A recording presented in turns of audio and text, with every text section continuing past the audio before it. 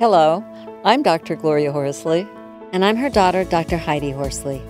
Heidi and I want to welcome you to Open to Hope Conversations, the podcast. We believe that the greatest gift you can give yourself after a loss is hope, using this moment to connect with others who have not only survived but thrived. So let's get started.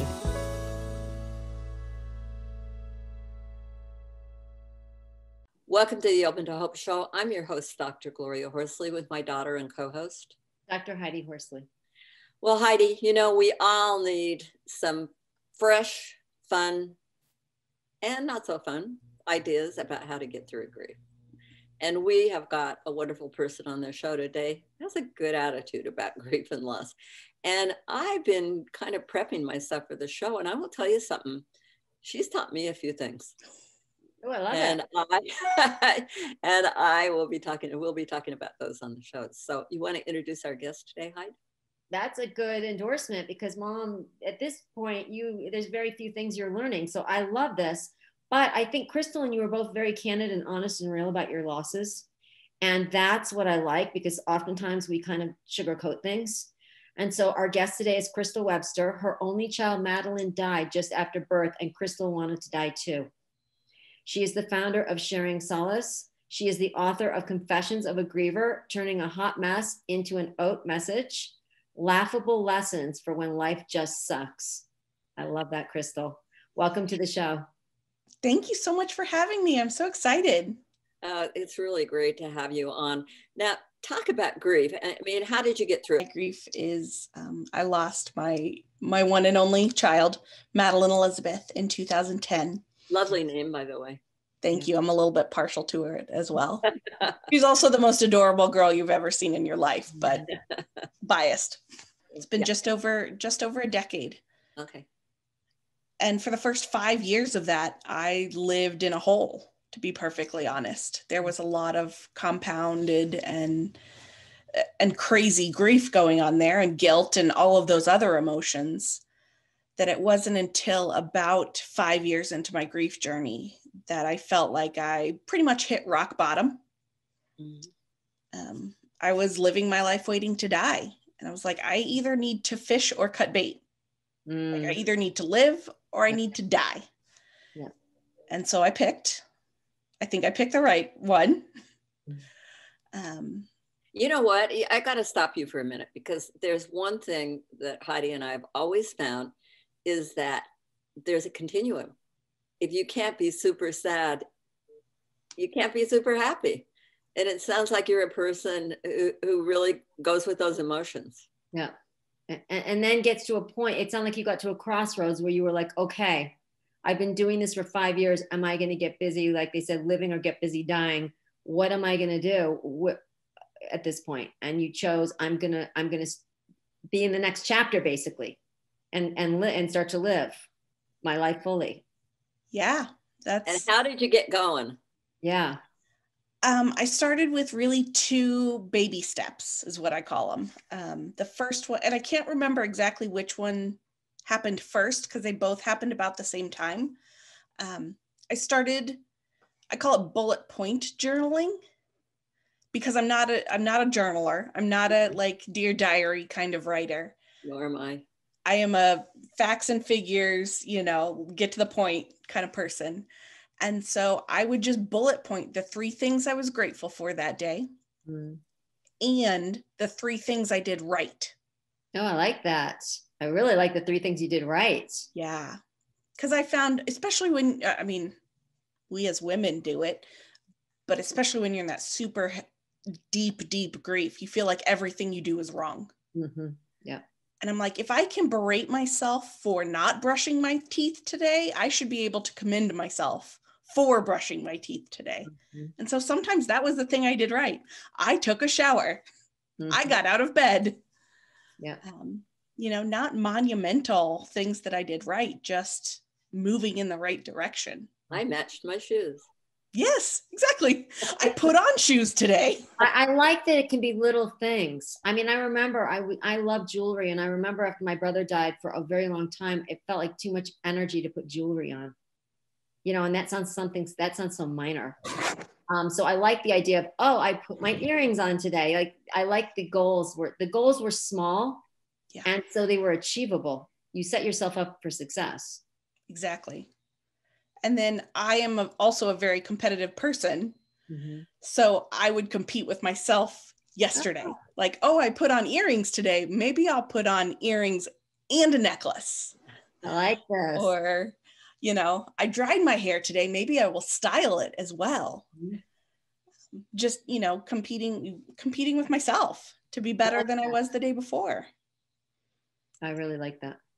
One of the things I was saying that I learned something about you, and well, from you, not about you, but maybe both, was the gratitude rug.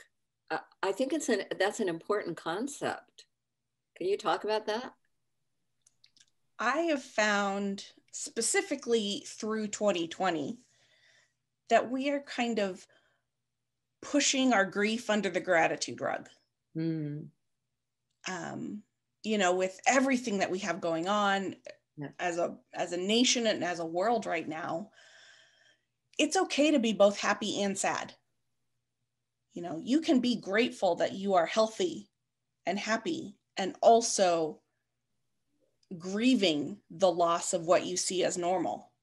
Mm-hmm. Our entire 2020 has gone by the wayside.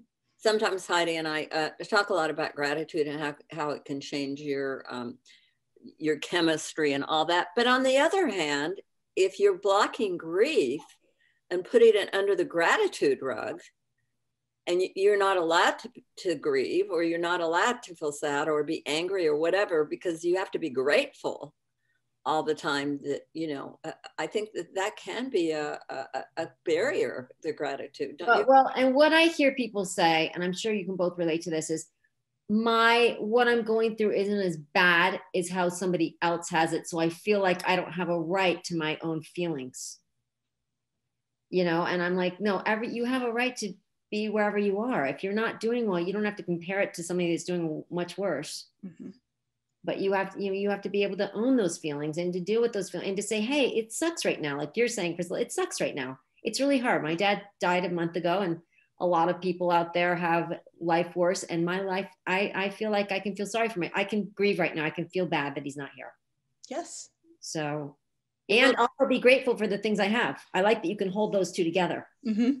That principle of both and, yeah, is what I've heard. I tend to use and also, but it works the same way. Well, talk about the things that you can grieve, because I think that's really important. You've got a whole list of things you can grieve, because I'm thinking, just because, as Heidi said, my husband died a little over a month ago, but I can grieve other things at the same time, small things. I mean, it's not just one thing, right?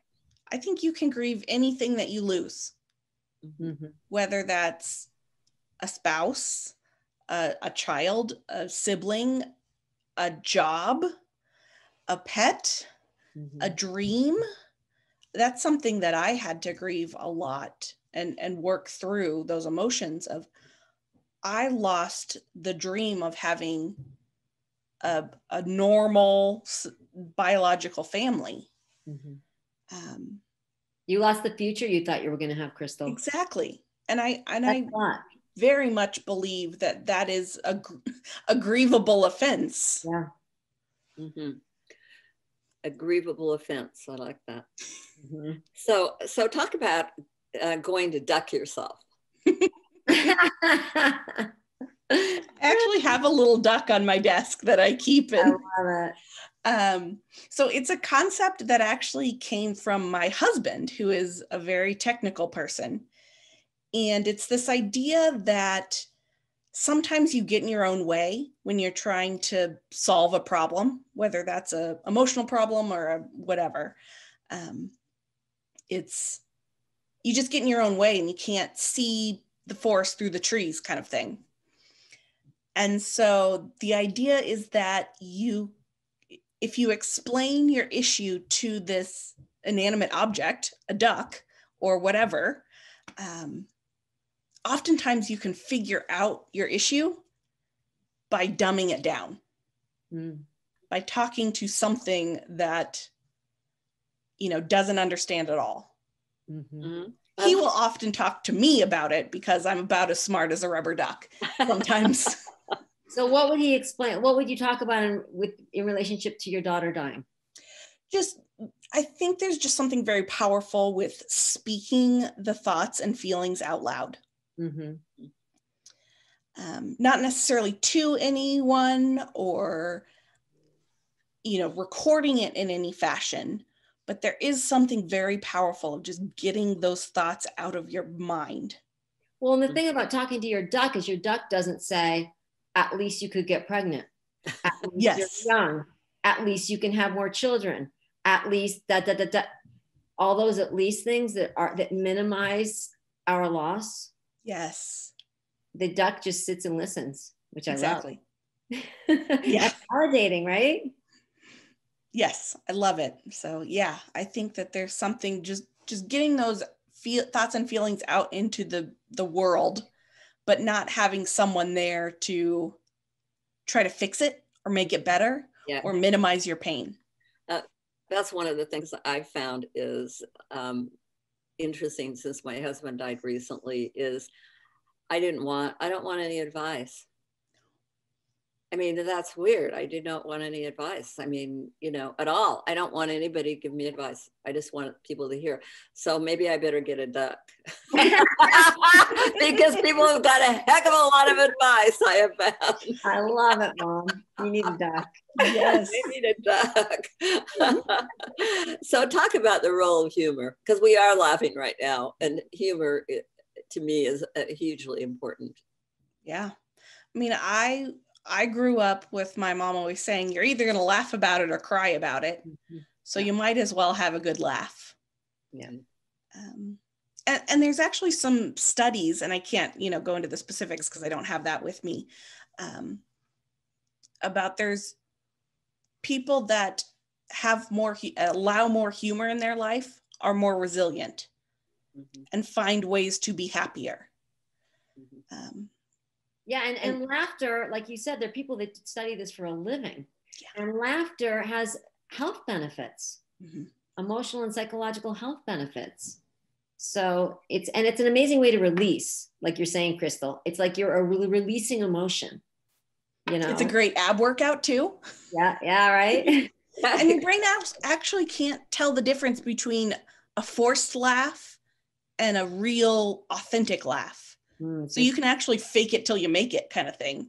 Well, the best class is one of the best workshops I've ever been to is a laughter yoga workshop for people that were grieving. Ooh, that sounds awesome. Oh, it was amazing. They would force you to, they were like, pretend you have your paycheck and now look at it like it's ridiculous and start laughing. Like they would do all these things. And at the end, everybody was authentically laughing. And they didn't think they could because they had a loss and they were like, I haven't laughed. I don't know if this is possible. And at the end, everybody was really laughing. Yeah. You do. I know in your book, you talk about some of the strange humor that people laugh about. And that is one thing that does happen. You laugh about things that nobody would laugh about. In fact, years later, some of the things we laughed about Scott, I don't even think are funny. but anymore.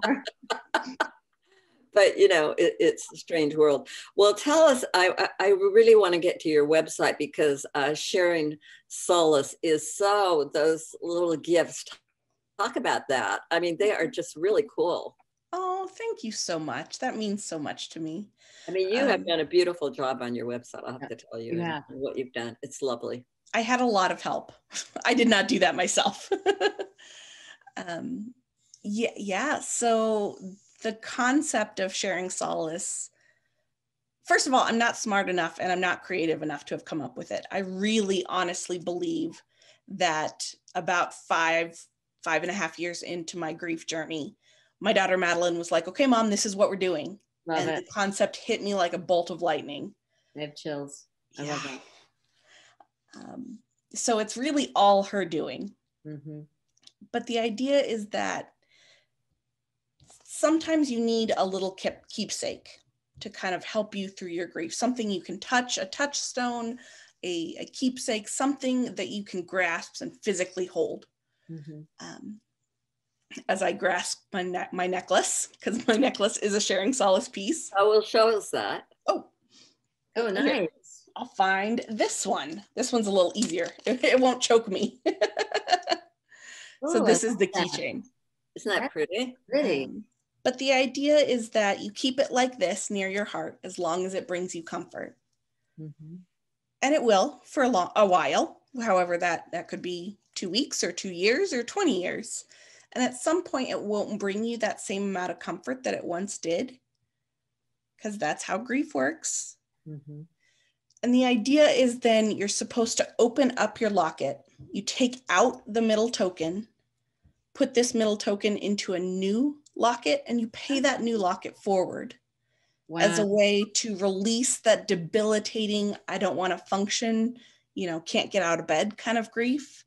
And also to pay forward some of the strength that you received and gained through your grieving process onto someone else that needs that strength and love. That is a beautiful idea. I love it. I love that idea, Mom. It is really fabulous. Handing it to somebody else and then they're wearing this locket. And also I would think it'd be grounding if you're touching it while you're feeling overwhelmed with grief, knowing that not only is this about, the grief and loss process, but someone gave it to you that was further along in their journey. Mm-hmm. That's amazing. Yeah. Really wonderful. And what I think is very neat is that the back side of each of those middle tokens that you pay forward actually has a unique identifier on it. So you can follow it as it moves from person to person. That's cool. Oh my grace. That's wonderful. I like it. And that happens on your website. I know you've got lots of good things going on your website. You got a blog. Mm-hmm. What else have you got going for people? Probably the coolest thing on the website is what we're calling the token tree, which is where you can actually see how the tokens are moving from person to person. So you can see it as a big picture, and then you can zoom in and see your specific token, or, and you can read about other people's stories if they choose to share. Really just remind yourself you're not alone in the grieving process. Yeah, I love it. Well, thank you so much for being on the show today. And can you give us your website? Yeah, it is sharingsolace.com. All right. And thanks again for being on and for everything you've done. It's just wonderful. And your new book, congratulations. Thank you so much. Crystal, thank you so much for sharing laughable lessons for when life just sucks and being so candid and honest about your own journey. Thank you. And thanks everybody for joining us today on this show. And Heidi and I always want to remind you that if you've lost hope, please live on ours until you find your own, and God bless. I'm Dr. Heidi Horsley. You have been listening to Open to Hope, the podcast. You can follow Open to Hope on Facebook, Instagram, and Twitter. To learn more, visit us at opentohope.com and go to Apple Podcasts to subscribe. I'm Dr. Gloria Horsley. Join us again next week for another Open to Hope conversation, where we invite you to lean on our hope until you find your own.